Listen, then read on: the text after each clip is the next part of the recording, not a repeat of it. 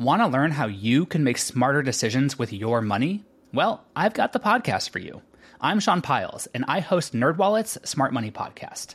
Our show features our team of nerds, personal finance experts in credit cards, banking, investing, and more. And they'll help you make the most of your money while cutting through the clutter and misinformation in today's world of personal finance. You'll get clarity on strategies to help you build your wealth, invest wisely, shop for financial products, and plan for major life events. Listen to NerdWallet's Smart Money Podcast wherever you get your podcasts. Have you ever wondered how inbred the Habsburgs really were? What women in the past used for birth control? Or what Queen Victoria's 9 children got up to? On the History Tea Time podcast, I profile remarkable queens and LGBTQ+ royals, explore royal family trees, and delve into women's medical history and other fascinating topics. Join me every Tuesday for History Tea Time, wherever fine podcasts are enjoyed. On this episode of the Most Notorious podcast, one of the most heinous, racist acts of terror in American history, the 1921 Tulsa Race Massacre. And so this large mob of whites basically attacked Greenwood. They met with fierce resistance at first from Obi-Man and the others, but they were just eventually overrun. And then what happened after that is this mob just went from house to house, business to business, burning, looting, and murdering most everyone who got in their way.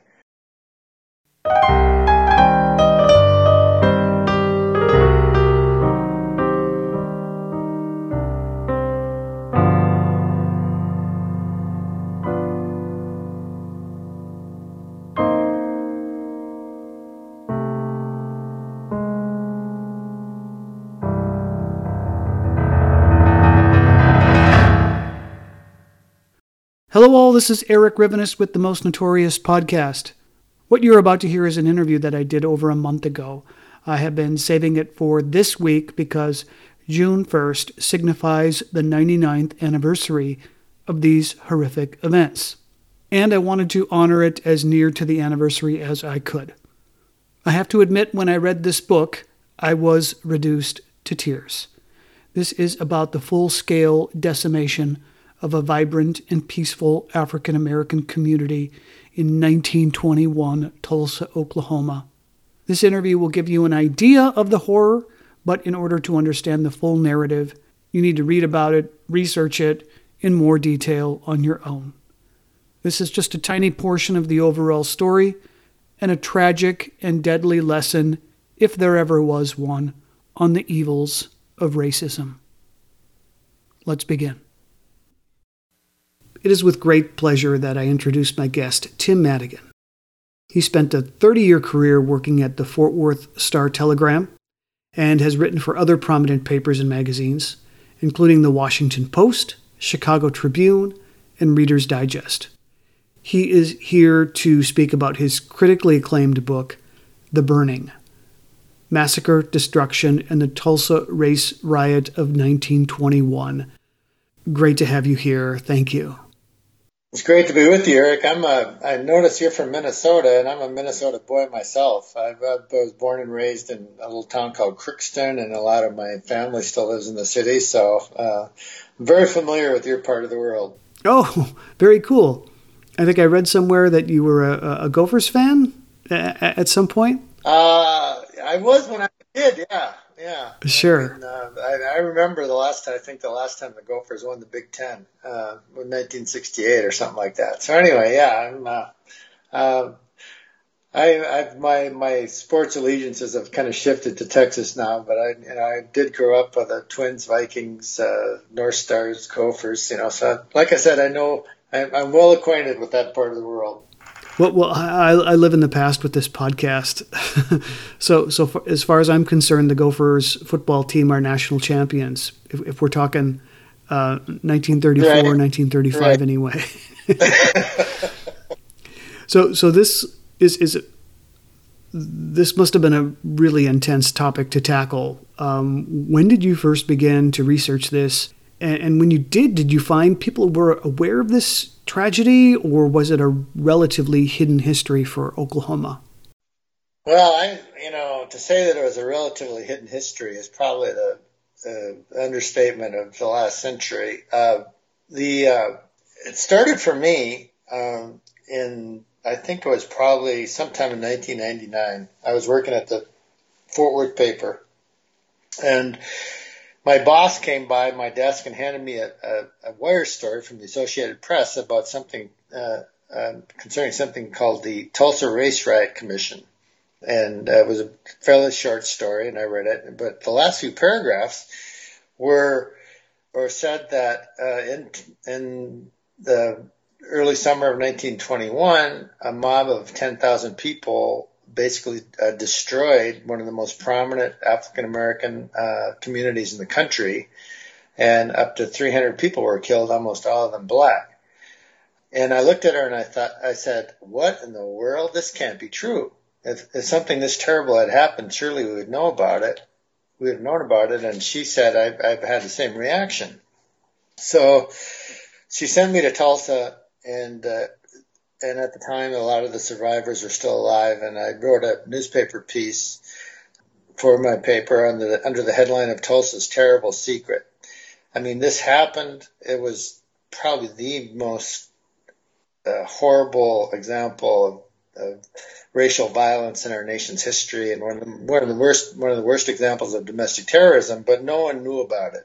Even people who moved to Tulsa 10 years later would have never known about it. As one of the greatest examples of willful cultural amnesia, I think, in our history.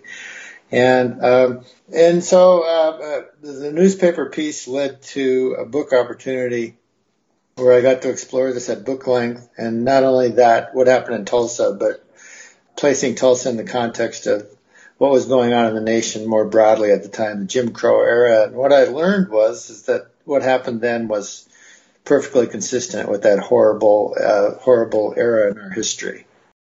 Right, yeah. The book is intense because what happened was intense in the worst way possible. But before we get to this mass destruction of this part of Tulsa and all of the accompanying deaths, I would love it if you could set the scene for us. What life was like for the residents of the Greenwood District in 1921? Well, by 1921, Tulsa was known across the country as it was called the Black Wall Street.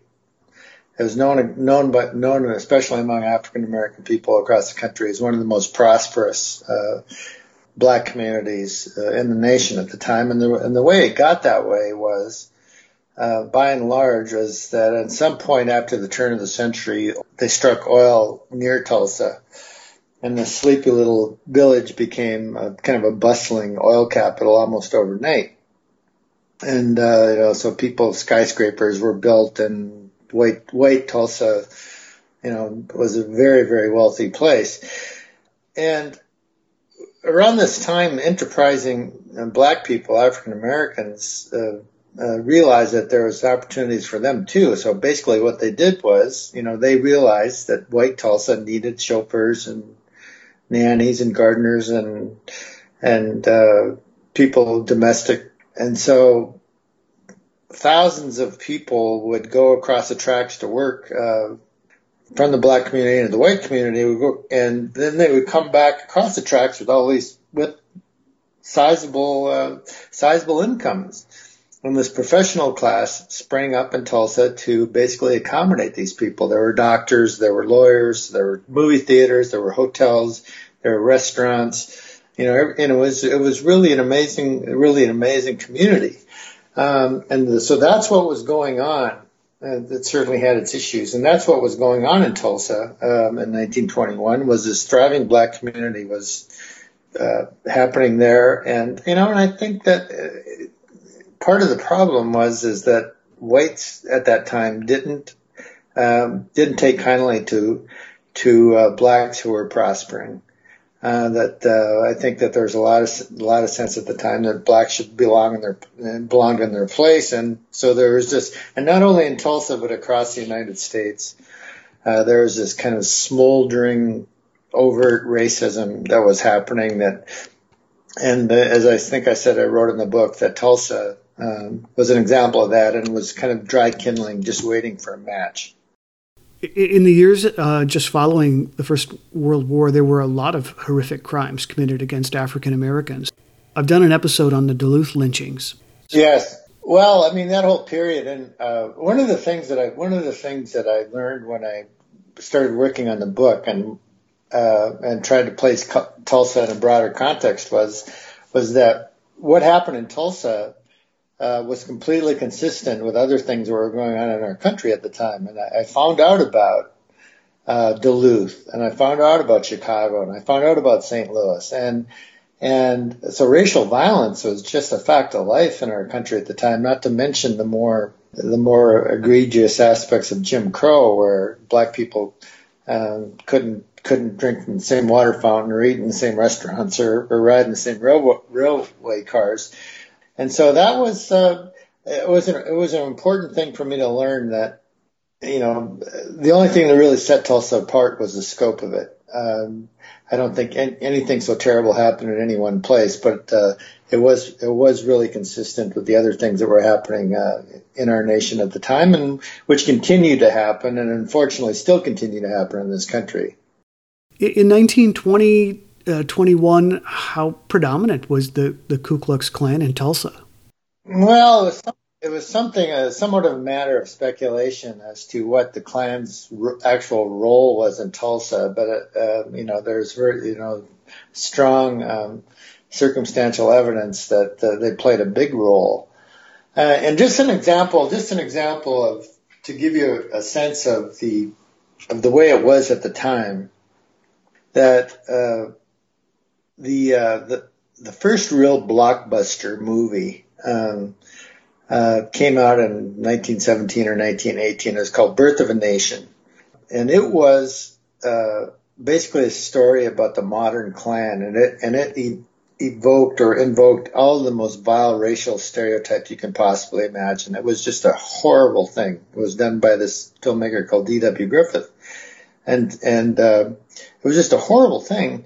But it was endorsed by and supported by President Woodrow Wilson, the Chief Justice of the U.S. Supreme Court, the most popular Halloween costume at the University of Chicago during this time were Klan robes, and so it was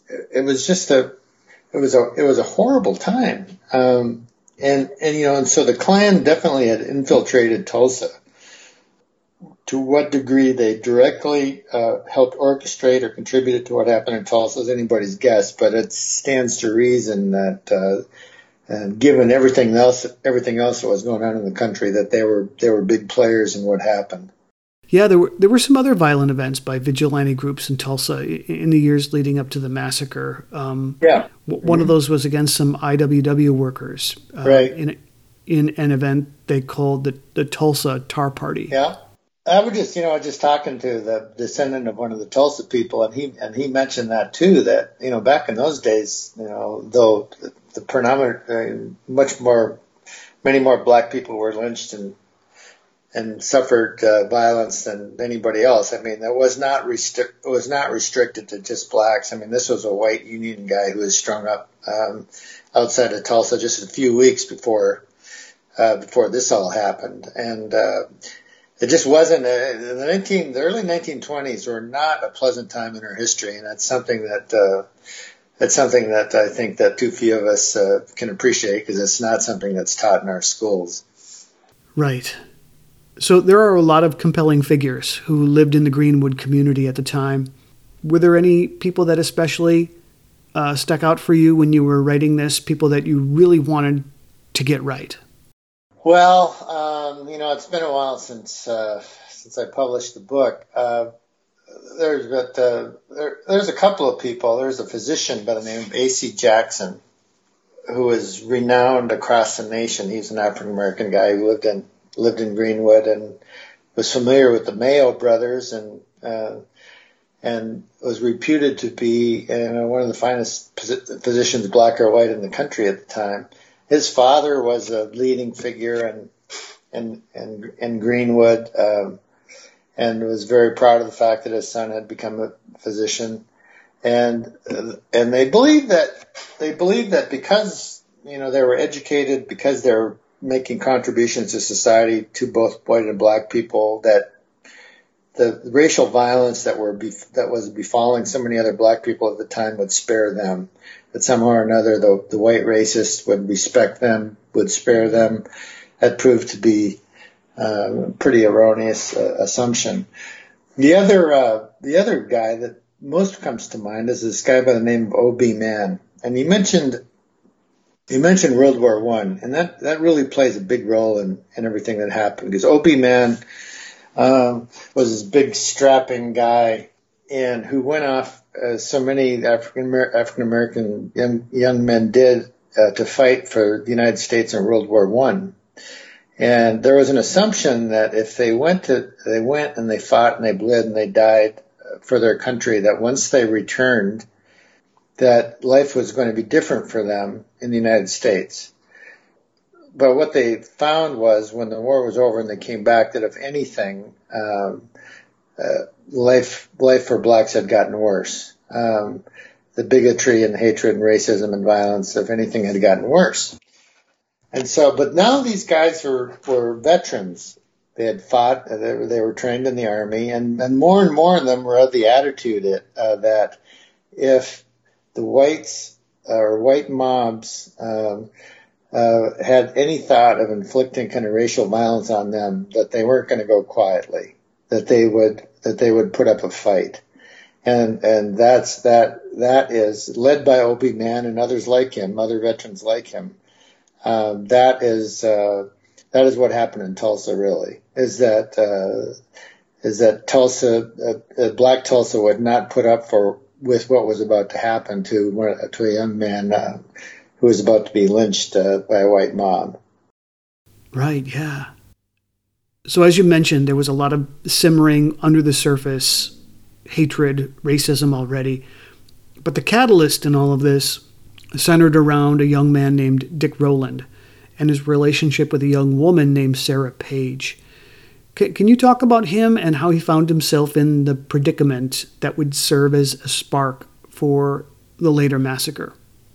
Well, yeah, sure. And, one of the things I think is important to remember, not only about Dick Rowland's story, but as is the case with so many things about Tulsa, what happened there was typical of what was happening in other places. And one is that it was very dangerous for a black man to have any kind of a relationship with a white woman at the time. And so much as, greeting a white woman on the street, or, it could have been anything. It just was, the reasons for this go pretty deep, and we don't have time to talk about them now.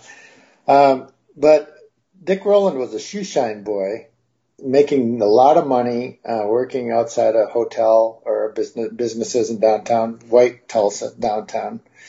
It was typical of, the people who profited from white Tulsa, and then he would go back across the tracks and spend his money in Greenwood. It seems that he had a relationship of some sort with this young girl named Sarah Page, and who was an elevator operator. And then one day on the elevator, something happened. Maybe the elevator jerked, or it was. Everyone seemed to eventually conclude that whatever happened was somewhat innocuous. That there wasn't any real assault that took place.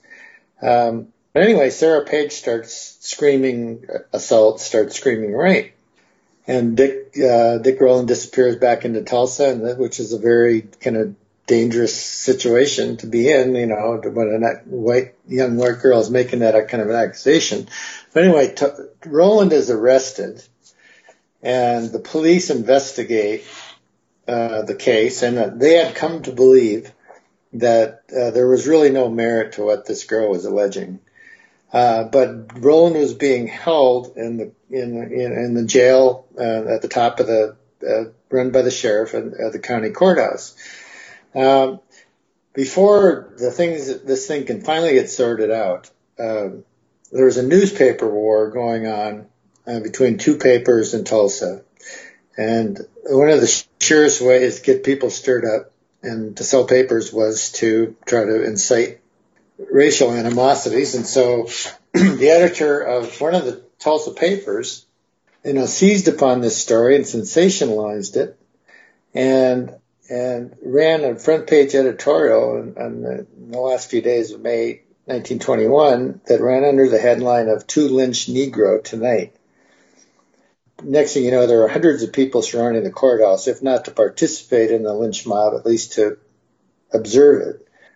Word got back, in the meantime, copies of the paper got back to Greenwood, and Obie Mann read it, and a lot of the other leaders in Greenwood read it. And next thing you know, their attitude was, it ain't happening here. So they armed themselves, established a convoy to basically confront this mob.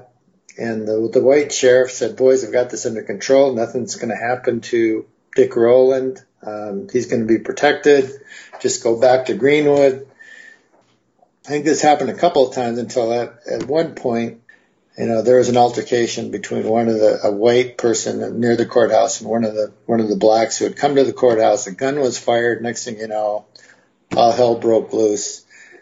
There was shooting from both sides, and that was the beginning of it. The blacks eventually fell back across the tracks, and then overnight, this mob of up to estimated at 10,000 people was organized and dispersed to various places around Greenwood. And then early in the morning, around 5 o'clock in the morning, there was a whistle, and then the attack began. And so this large mob of whites basically attacked Greenwood. They met with fierce resistance at first from Obie Mann and the others, but they were just eventually overrun. And then what happened after that is this mob just went from house to house, business to business, burning, looting, and murdering most everyone who got in their way. And by the end of it, I say that Greenwood, the photographs of Greenwood resemble Hiroshima and Nagasaki after the atom bomb. The only buildings that were really left standing were the outhouses, because the mob didn't want to waste their kerosene on outhouses. But everything else was pretty much gone. And there are so many stories of just the most horrifying, cold-blooded murder of men, women, and children that took place over this time. So it really was a pretty amazing thing. Yeah, there are a lot of moving emotional stories, as you've said.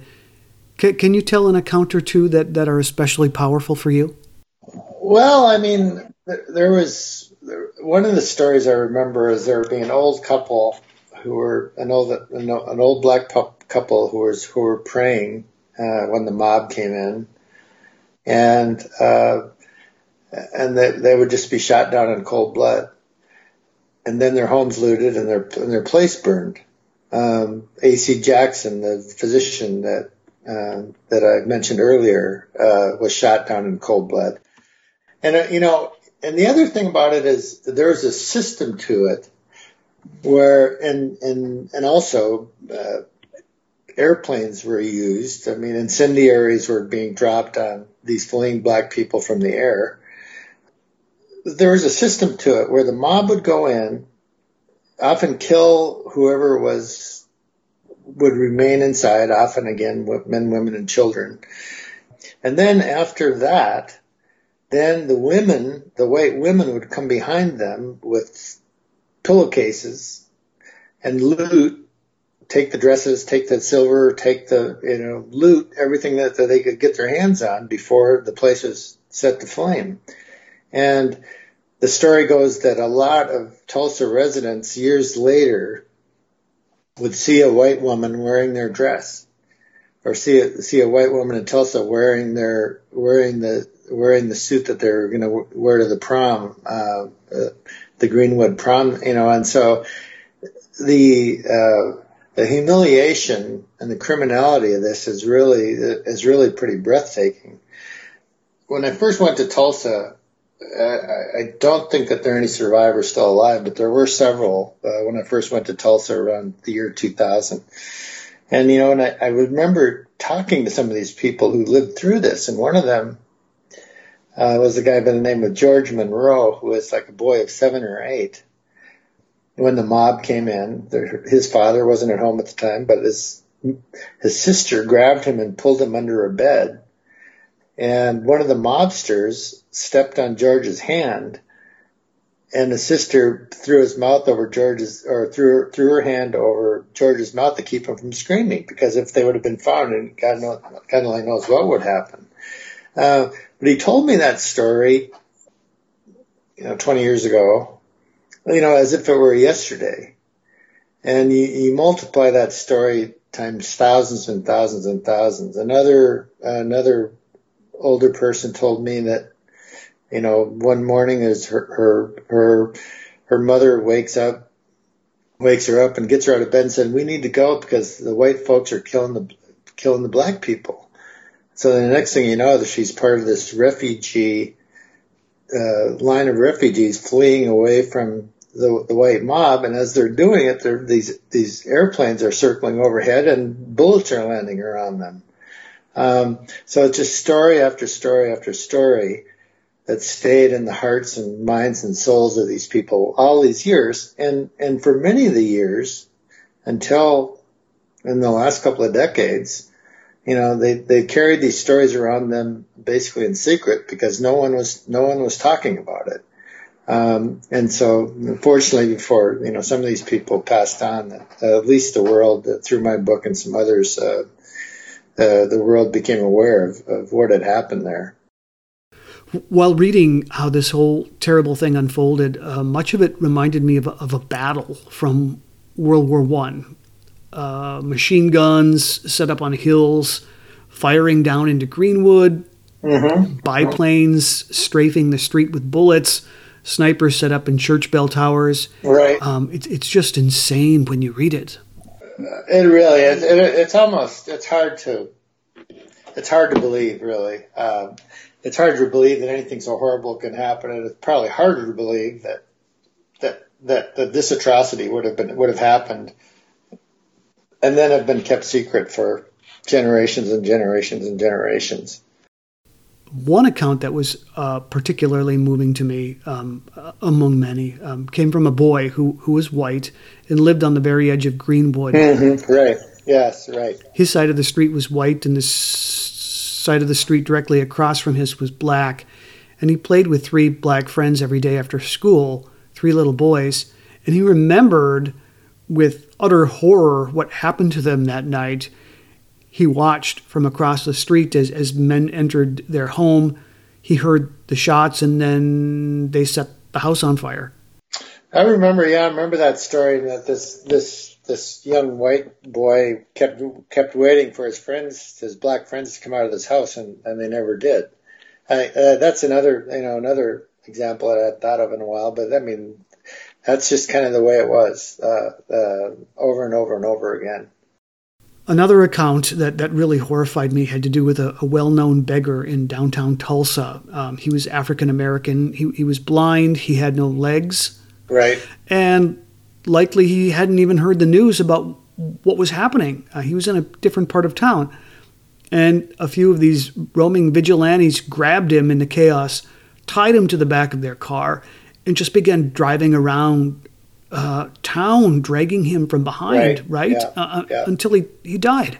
That's what it was like. And the other thing about it, too, is, though some of this is conjecture, the evidence, circumstantial evidence at least, seems pretty strong that the white Tulsa Police Department, the Tulsa City Council, the powers that be in Tulsa were very much involved in this.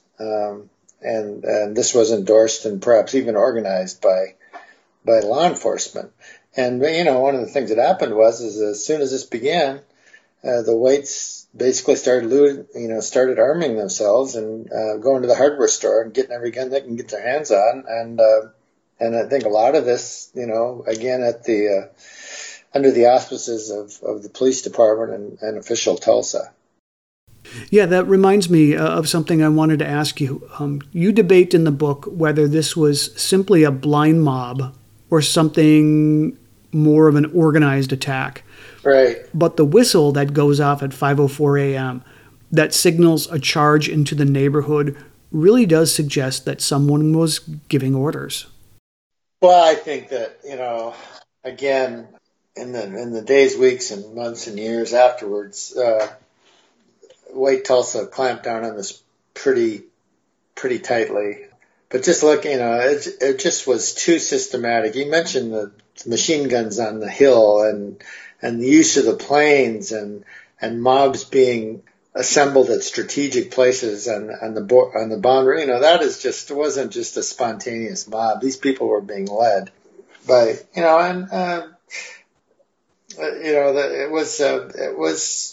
it reached into the very highest levels of Tulsa at the time. There's really no doubt about that. I don't think in anybody's minds. Right. It's just so interesting.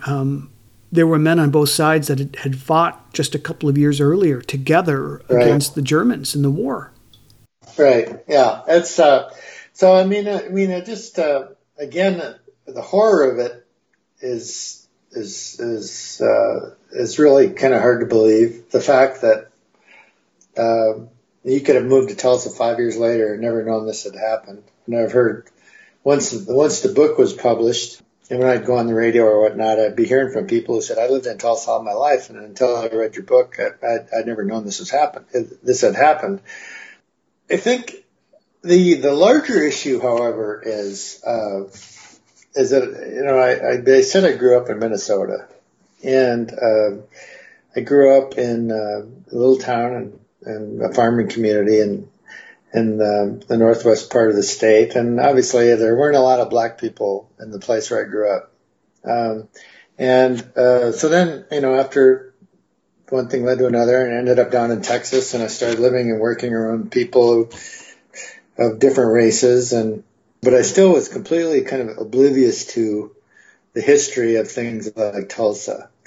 And when I had an opportunity to, because kind of by chance, because my editor handed me this story, to educate myself, my life really changed. And one of my favorite stories from this time was my first trip to Tulsa.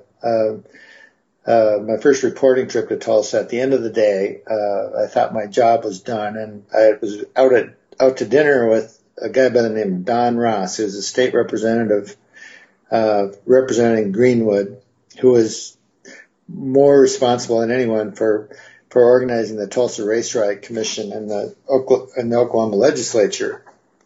Anyway, he and I were out to dinner, and I was just trying to make conversation in this quiet Chinese restaurant in Tulsa. And I asked him a question like, Don, tell me, what was it like for black people after the Civil War?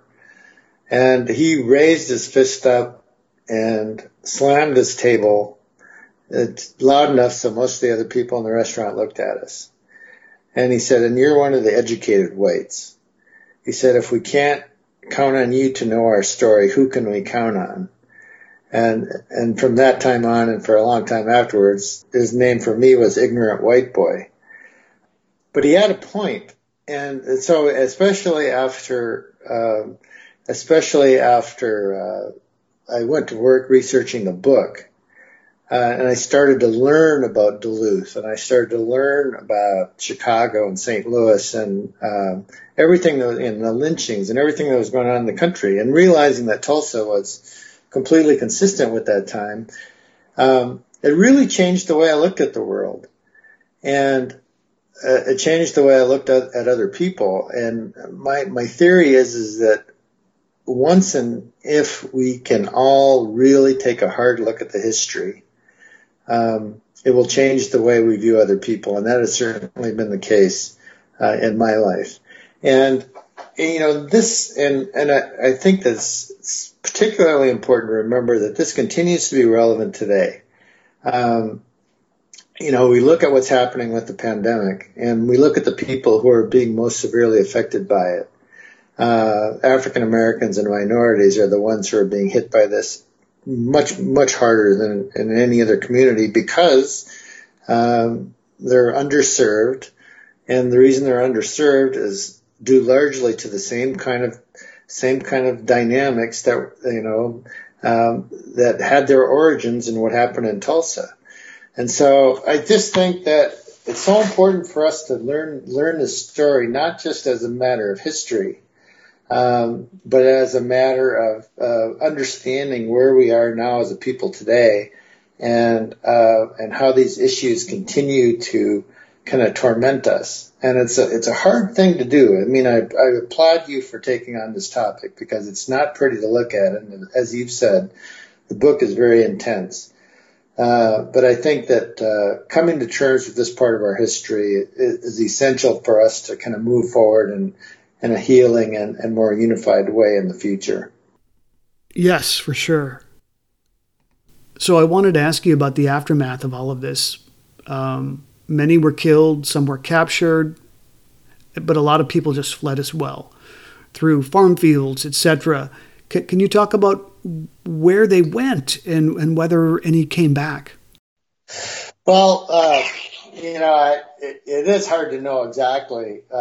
I think that thousands of people left Greenwood never to return, and Dick Rowland being one of them. The irony is that he ended up surviving, and I think he moved to Kansas City. In the days after this happened, the New York Times and all the major white papers from across the country came in and wrote about it in a pretty straightforward fashion. And at the time, the powers that be in Tulsa, their public stance was pretty contrite. But the minute that the national press left, then things changed quickly. And in fact, there was a move from, among Tulsans to try to confiscate the property where Greenwood had existed and appropriate that for white Tulsa. Black lawyers went to court and kept that from happening. And so a lot of what had existed in Greenwood Avenue prior to it was rebuilt in fairly short order, but there was really no. Obviously, it was never the same, and and I think that one of the reasons why the secret was so efficiently kept was that white Tulsa was afraid of the statute of limitations for murder, and black Tulsa was ashamed and worried that it was going to happen again.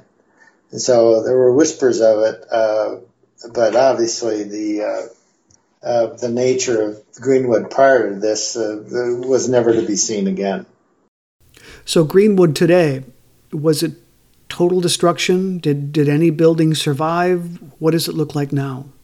Well, if you took you would see it largely as it might have looked around that time. However, the buildings that exist there now are basically replicas of those that were destroyed.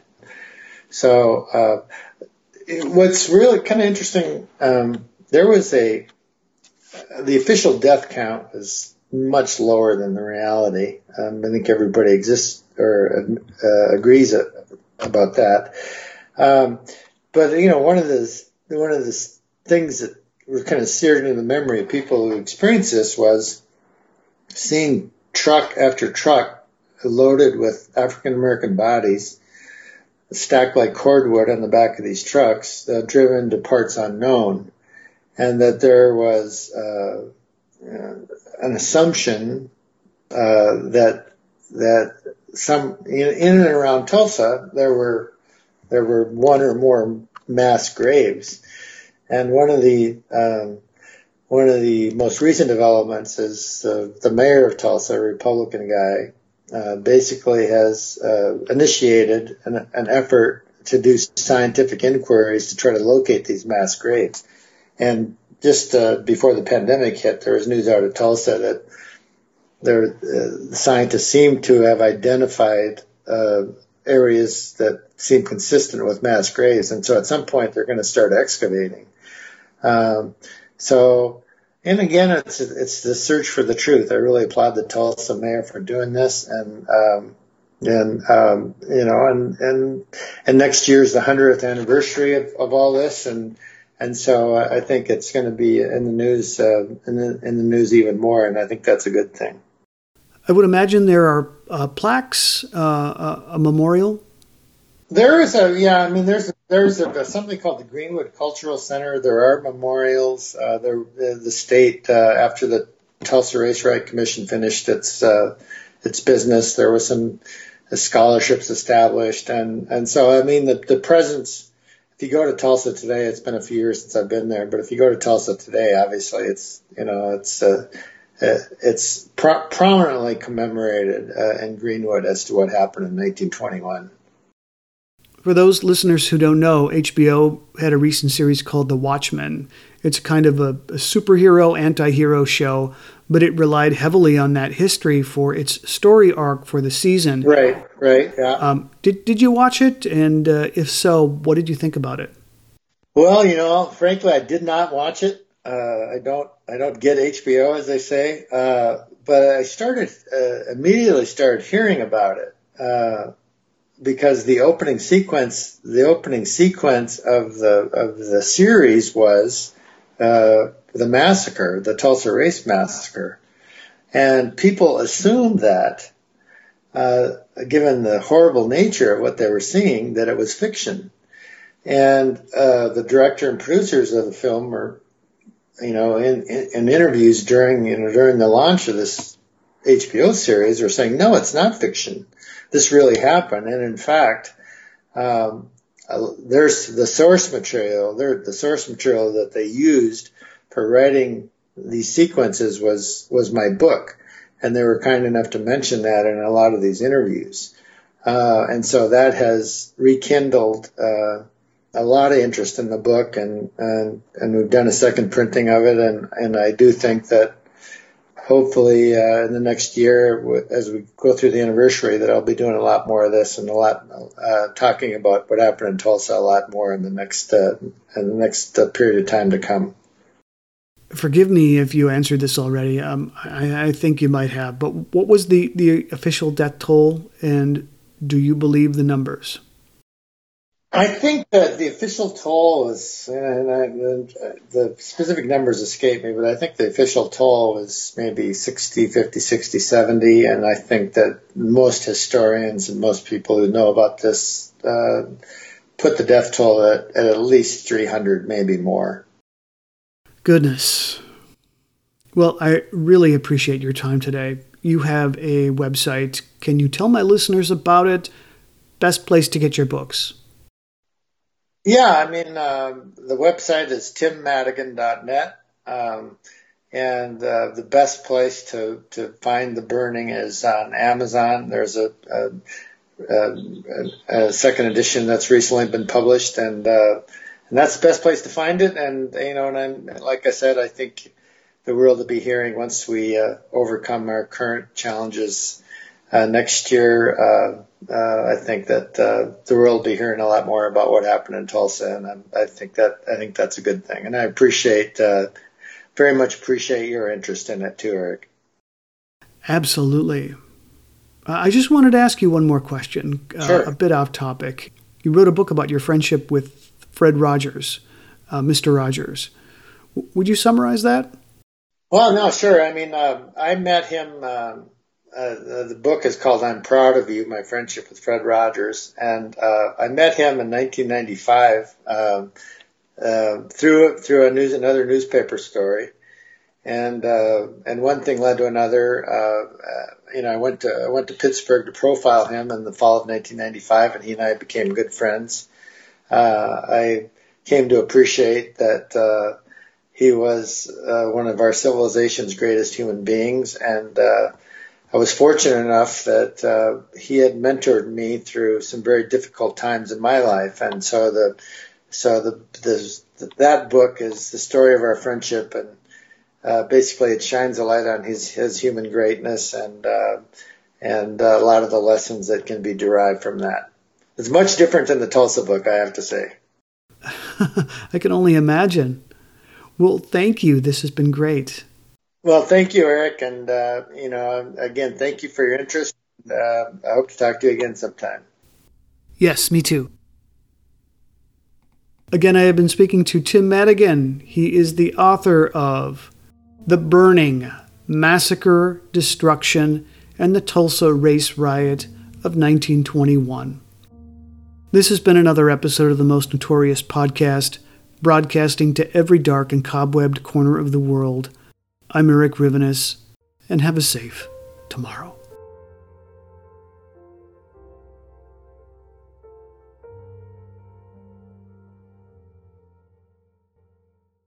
Let Mysteries at Midnight be your destination for detective whodunits and captivating mystery stories.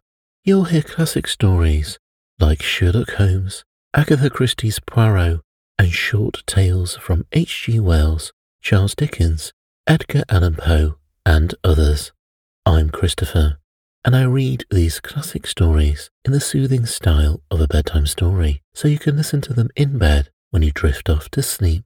Search for Mysteries at Midnight on Apple Podcasts, Spotify, or your favourite podcast app, and follow and subscribe so you don't miss out on new episodes.